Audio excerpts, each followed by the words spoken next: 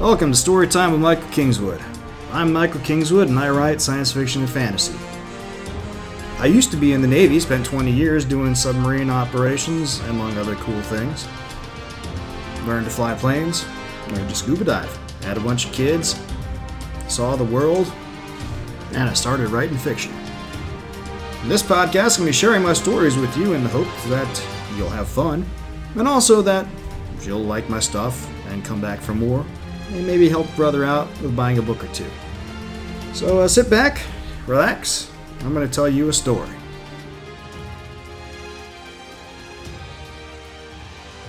Hey friends, I'm Michael Kingswood. It's story time. Let's get to it. First thing to talk about today is week 7 of the Great Challenge.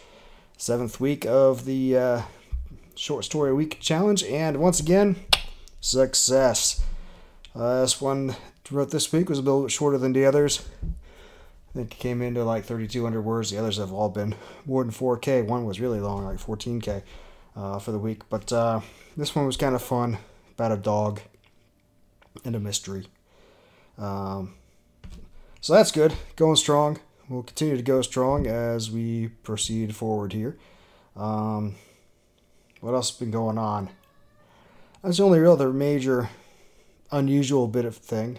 Let's see. Yeah, I was in Philly last week again. I'll be in Philly again in a few weeks just because that's how business works out. And looking at the schedule, I may actually be going to a writing convention up in Salt Lake City here, 3rd week of June, I think called FireCon.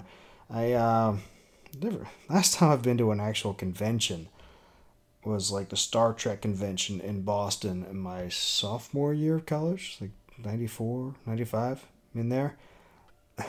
And that was just a one-day thing. I am not a convention goer. But everybody says, if you're going to write, you should go to conventions and meet people and network. And I've been going to some workshops here and there and meet people and networking from that.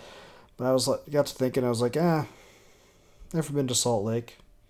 Might be cool to go to Salt Lake. Sure, I'll think about going that. Only thing is just figuring out the schedule, because kids are getting off school, and when they're not in school anymore, suddenly you got to figure out what are you doing with them during the day, especially if you're out of town. So, got a little bit to figure out there.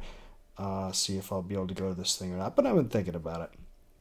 I booked hotels before the group price went away, just in case. Yeah, we'll see. Anyway, so that could be fun. I'll let you know if I go to that and what came out of it, if I do. But that's not what you're listening for. You're listening here because, it is, because you like me, but also because you like the stories and you want to hear more of the Pericles conspiracy. Because the last time we left Jo, she was in jail, and more than jail, she just got railroaded through the courts and got told she had a guilty plea, even though that happened without her consent, and it can't be retracted. And, by the way, if she ever wants to see the light of day again, she better start helping with the investigation. And that's where we left her, with her attorney telling her that. So clearly Jo doesn't have a whole lot of choice in the matter here. But let's go and see what happens next, shall we? Talk to you on the flip side. The Pericles Conspiracy. Written by me, read by me. Sorry for inflicting that on your eardrums. Chapter 17. To be a mole. I don't see how I can be of any further help. They were back at the original interrogation room. Jerome sat at Jo's right this time. Agents Moore and Calderon sat opposite them. Agent Moore raised an eyebrow in response to Jo's statement. Ngubwe is among those who escaped. You and he are friends. She said the last with a smirk and a tone of distaste. Jo snorted. We stopped being friends 1.5 years ago. Agent Moore waved her hand in a dismissive sort of way. From your perspective, perhaps, but he still trusts you. I doubt he does any more. You may be surprised. There are any number of ways we could have discovered the cell's hideout. He is likely counting his blessings that he was not there when we executed the raid. I expect he may try to contact you again. Jo shook her head. He's not that stupid. He has to know that I've been in custody for the last several days. Jerome cleared his throat softly and gave Jo an apologetic look. Actually, you've been on the Gagarin station, overseeing the deployment of a new array of navigation satellites. McAllister made a press release to that fact the day after your arrest. He smiled slightly. Damage control, you understand. Joe's initial surprise gave way quickly to understanding. She had supervised a few spin sessions designed to mitigate potentially damaging events in the past. It just made sense. If McAllister could get out ahead of the news cycle, they stood a better chance of controlling the narrative, and limiting any negative impact bad news would have on the stock price, of course. All the same, the Mendeleev cluster deployment was routine in nature. It had been scheduled for months and had been proceeding on schedule and on budget. Her supervision had consisted solely of receiving periodic status reports from the Mendeleev team. With everything proceeding smoothly, there was no need to insert herself, and there were other things that required her attention. Idly, Joe wondered how McAllister planned to handle the crew on Gagarin Station. They had to know she never came aboard, and the Mendeleev team certainly would know she was not personally overseeing their deployment. Of course, they were all operating under non-disclosure agreements. It was a standard part of the employment contract, but still, people talk, and the presence of a specific person at the launch would likely not fall under the NDAs. Joe suspected their year-end bonuses would be quite a bit higher than normal. That was neither here nor there. So what's the plan? Agent Moore replied, Now you go back to work. You'll go about your normal duties and behave as though none of this ever happened. You will submit a detailed report on your activities to myself or Agent Calderon each day. Sooner or later, Ngubwe will contact you again. When he does, you will agree to meet him and inform us, and we'll handle the rest. That's it? Agent Moore smirked. Not entirely. Obviously, we cannot let you wander around unsupervised. You are, after all, a convict. Outrage welled up within Joe. She was no such thing. But then she caught herself. With a guilty plea on her record, she was indeed a convict now. Son of a bitch. The two agents exchanged glances, and Calderon stood. His broad hand sneaked inside his jacket, and for a heartbeat Joe thought he was going to pull out a weapon. When instead he produced a small syringe, she let out her breath in a sigh. Then he began to walk around the table toward her, and tension rose within her again. She pushed back from the table, her chair scraping softly across the floor, and said, What do you think you're doing? Josephine, began Jerome, but Agent Calderon spoke over him. This is a monitoring device. It will let us know your location at all times and keep us apprised of your vital functions, so we can render assistance if you are accosted. Joe felt her skin crawl as she looked at the syringe with revulsion. She had refused to get a database implant, not just because she did not trust it would be of any use by the time she returned for next run to Gliza, but because she felt strongly the need to keep at least part of herself private. The implants potentially opened everything to prying eyes, and now the NSA wanted to put a bug inside her? Hell no, she spat, looking from Calderon to Moore and then to Jerome fiercely. Then we have no deal, Agent Moore said flatly. You can go back to the criminal justice system and take your chances at the sentencing hearing. She leaned forward, her dark eyes flashing in the light from the lamps in the ceiling. But the prosecutor will recommend the strictest punishment. Joe swallowed hard. She had no doubt the prosecutor would get whatever she asked for, and the strictest punishment meant that Joe would likely never again see the outside of a prison unit. They had her over a barrel, and there was nothing she could do about it. You'll take it out once this is done? Agent Moore nodded. Before you launch on your next Starliner run. Joe blinked. Pericles won't be ready for another 22 months, maybe 23. Then there are space trials and workups before she can be outfitted for another commercial run. That's a very long time to... We can no longer trust your judgment in this matter, Captain. The directive came down from the highest level. You will not be released without monitoring. So... Agent Moore clasped her hands on the tabletop and fixed Joe with an unblinking gaze. What will it be? It's good to have you back, Joe, Harold said. She sat in his office, in one of the chairs surrounding his coffee table. His apparently genuine smile and pleased tone should have been complimentary, but for some reason Joe found them disconcerting. Maybe it was just the stress of the past several weeks and the discomfort of her new implant. She found herself rubbing at the muscle of her shoulder where they injected it every now and then, almost like a nervous tick. But Harold's greeting rang hollow to her. Joe shrugged and managed a weak smile in response, but said nothing. Harold's smile slipped slightly. Silence reigned for a few moments, then he cleared his throat, softly. I'm glad to see Jerome was able to work everything out. He's a miracle worker sometimes, that one. Yes, he was very helpful. Is there anything I need to know before I get back to my duties? Harold's smile broadened again, and he shrugged slightly. Wu Xin covered things pretty well. There were no big crises except for the Mendeleev deployment, but you know all about that, right? He winked conspiratorially at her. Jo rolled her eyes. The deployment was successful, yes? Harold nodded. Well, that's something at least. I guess I'll go get caught up then. She moved to stand, but Harold stopped her with a light hand on her knee. There is one thing we need to discuss, Jo. Oh? Ciandini told me you're going to be working with the agency as part of your deal. He paused for a moment, then took a deep breath. I don't know exactly what you're into, but be careful. She's not happy with you at all, and that can be dangerous.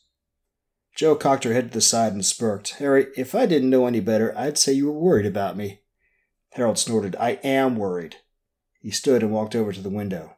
He had a great view of downtown Quito and the mountains to the east and north from his office.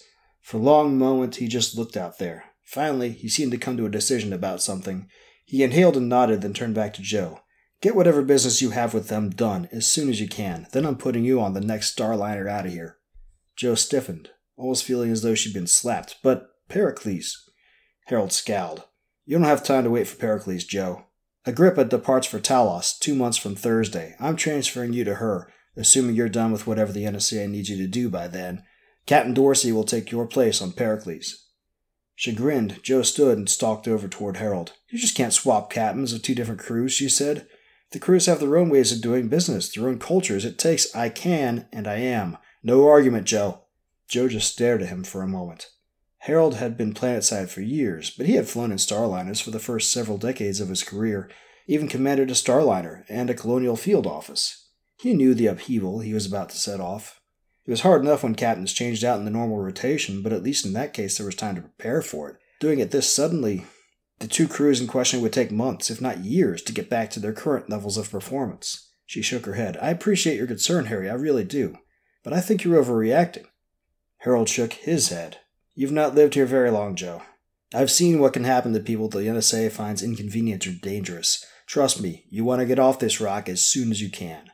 I'm half tempted to put you on the Kennedy and to blazes with what Ciandini wants. Jo blinked. Kennedy was set to depart at the end of the week. Harold was worried. Christ. Part of her wanted to take Harold up on the offer to just blast away from Earth and all the trouble that had reared up around her. But she had no doubt that would get Harold into a lot of trouble. Possibly her other friends here as well. And beyond that, there was still the matter of the eggs. She could not just flee without knowing how that situation had been resolved. She shook her head. No, Harry, I have to take care of this first. He nodded. Yes, you do. But then it's Agrippa in 2 months. Got it? Jo sighed and nodded acquiescence. Harold looked relieved. Chapter 18. Out of the Frying Pan. We will handle the rest. Agent Moore's words echoed in Jo's mind as she walked into the Parque de Panecillo again. Without realizing what she was doing, she found herself touching the seam of her jacket where the NSA agents had implanted the listening bug. As it registered, she jerked her hand away. It almost felt dirty touching it. It took most of a week, but Agent Moore was correct. Malcolm made contact. Jo had spent a hard week in the office getting the Kennedy ready for departure.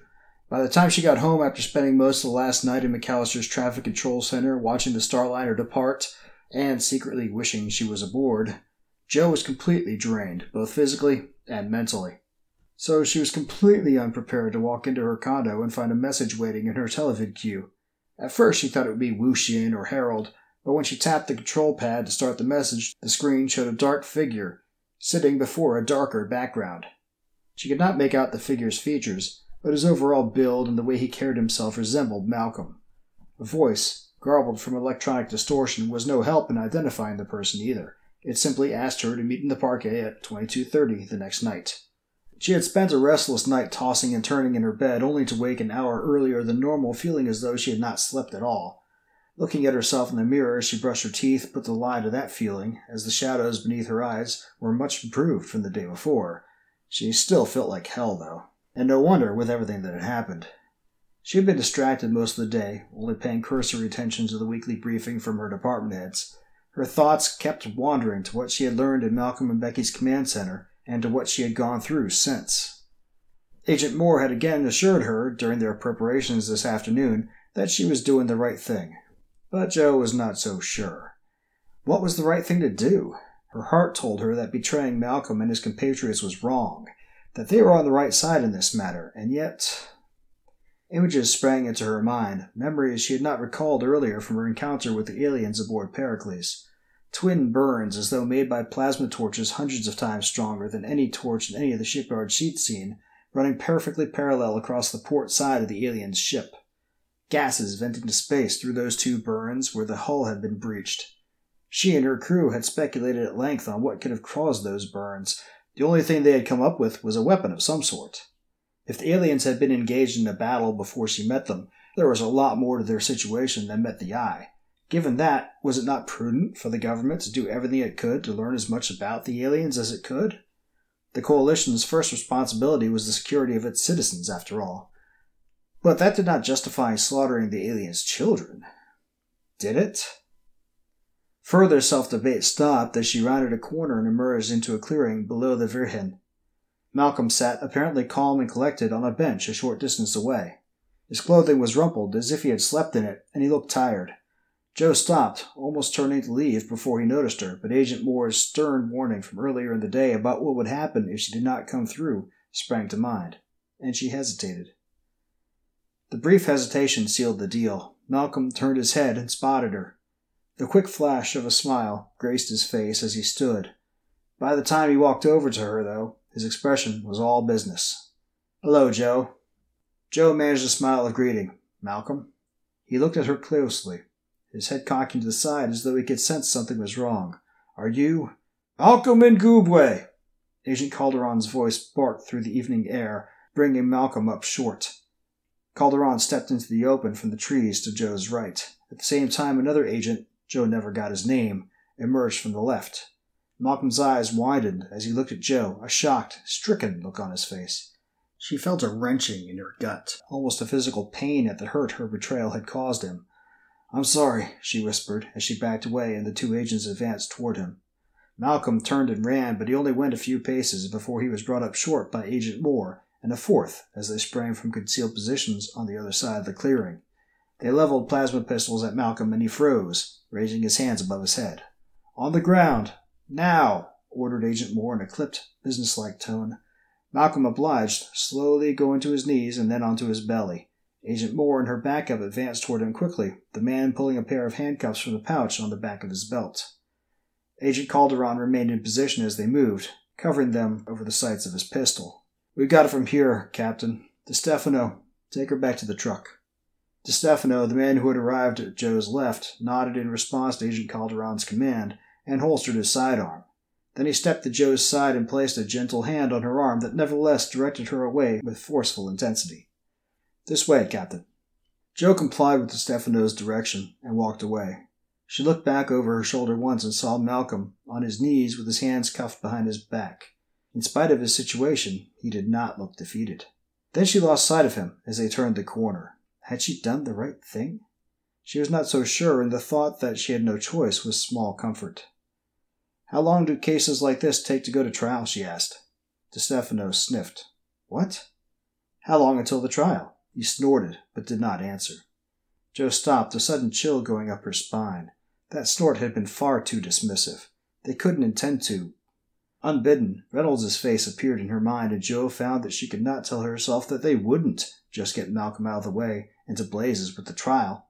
It took DeStefano 2 steps to realize she was no longer beside him. Turning with a scowl, he said, "Come on, let's go." "What are they going to do with Malcolm?" DeStefano looked at her like she was an idiot. "He's out of the picture now. You need to worry about what happens with you." He stepped over to her, and she found herself craning her neck to meet his eyes. He was very tall. "Don't do anything else stupid, and you'll come out of this smelling like roses." But a sharp sound came through the trees from the clearing, and Joe's heart skipped a beat. That was a plasma pistol. "Malcolm!"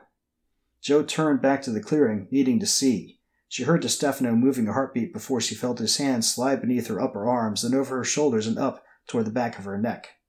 She reacted instinctively, straightening her arms, dropping to her back on the ground in front of DeStefano, and kicking upward before he could close the full Nelson lock he was trying to put on her. Clearly not expecting resistance, he froze in surprise as she slid away from his grasp, then doubled over as the toe of her boot struck him just above his navel. DeStefano stumbled away and Joe sprang to her feet. Perhaps she should have run, but she remained frozen in place, surprised. She had not practiced very much over the last several years, but clearly she had not lost all of the skills her father had taught her so very long ago. The slight pleasure she felt at that discovery was quickly eclipsed as she realized what had just happened. She had assaulted an NSA agent. Then she lost the opportunity to think. DeStefano righted himself and turned toward her. His hand snaked into his jacket where he wore his plasma pistol in a shoulder holster, and he spat, "Bitch!" Joe's eyes widened as his hand came back out, weapon held in a tight grip. He had a murderous look in his eyes.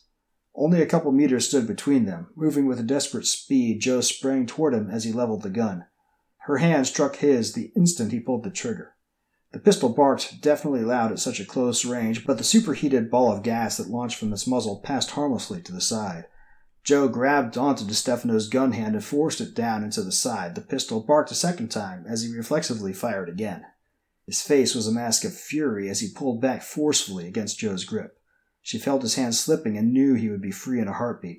Once that happened, Joe twisted her body using her weight to pull against DeStefano's arm, straightening it. Then she struck upward with the palm of her left hand. It struck the back of his elbow before he could adjust to her changing tactic. The sharp snap of breaking bone and DeStefano's sudden howl of pain ended the fight. His hand spasmed and the pistol fell onto the ground at Joe's feet. Shifting her weight again, she kicked his feet out from under him and he landed on his back with a hoof of air leaving his lungs. She picked up the weapon and turned toward the fallen agent. His eyes, so hostile and superior a heartbeat before, were wide with surprise, pain, and sudden terror. He raised his good hand in a pleading gesture. "Don't," he coughed, slowly regaining his breath. "Don't shoot." Joe stood frozen in shock over what had happened. Her gaze went from DeStefano to the hand which held his weapon. It was trembling visibly. What in the hell was she doing? He saw her sudden uncertainty and seemed to regain some confidence. Drawing a deep breath, he said, "Don't do anything you can't pull back from." His words were quick, his tone anxious, but also practiced, professional. "We had a misunderstanding is all. Put the gun down, and we can still work this out." "Yeah, right, I'm not a total idiot." Although a not-so-soft voice in the back of Joe's head screamed at her that she was indeed an idiot, a complete and utter fool. From the clearing behind her came shouts and the sound of another plasma pistol discharging. What was going on? Joe peeked over her shoulder, but saw only trees. A shuffling from DeStefano drew her eyes back to him. He had snaked his good hand down toward his ankle. Seeing her eyes on him, he froze. "What's that, a backup?" He nodded slowly, watching her with wary eyes. "Take it out and throw it to me, slowly." DeStefano scowled, but did as she ordered. The weapon landed on the ground at her feet, and Joe slowly bent her knees. Taking her left hand from the grip of her pistol, she snatched it up, and then quickly straightened. Then she tucked the backup behind her belt in the small of her back. "Do not move from this spot, Agent DeStefano," she warned, and she backed away, slowly at first, then more quickly. "Don't be a fool, Captain. He's done, but you don't have to be." Joe put a tree between herself and DeStefano, then turned and ran back toward the clearing. Well, okay, that was a bit of a turnaround. One minute we're in jail, next minute we're beating the cops down and taking their guns. Right, so... Alright, there we go. I guess it's on now. We'll see how Joe plays this one, and hopefully they didn't kill Malcolm already. I guess we'll find out next episode. Or just in the next chapter, if you want to pick up the book and read it before I get to it, which, of course, is always nice and always recommended, since that's how I get money.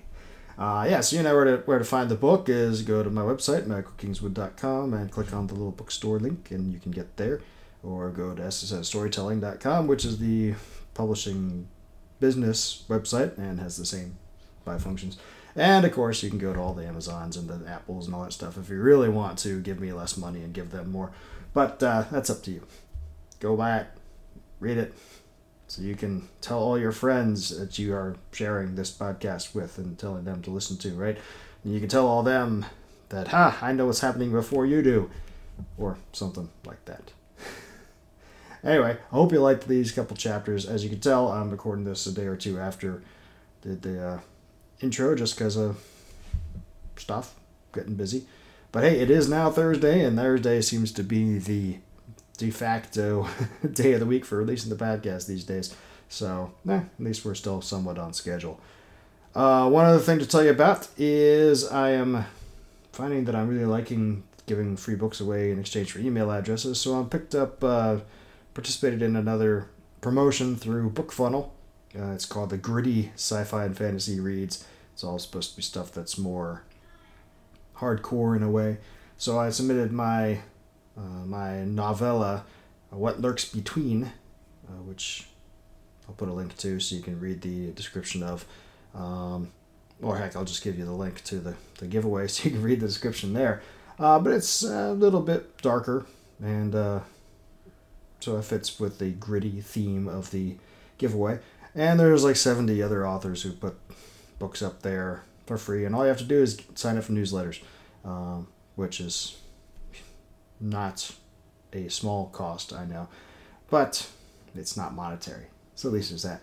So go check it out, and if you want to get a free book or 6 and read and enjoy and go from there, and the link to the promo giveaway will be in the show notes as well as in the final frame if you're watching the video.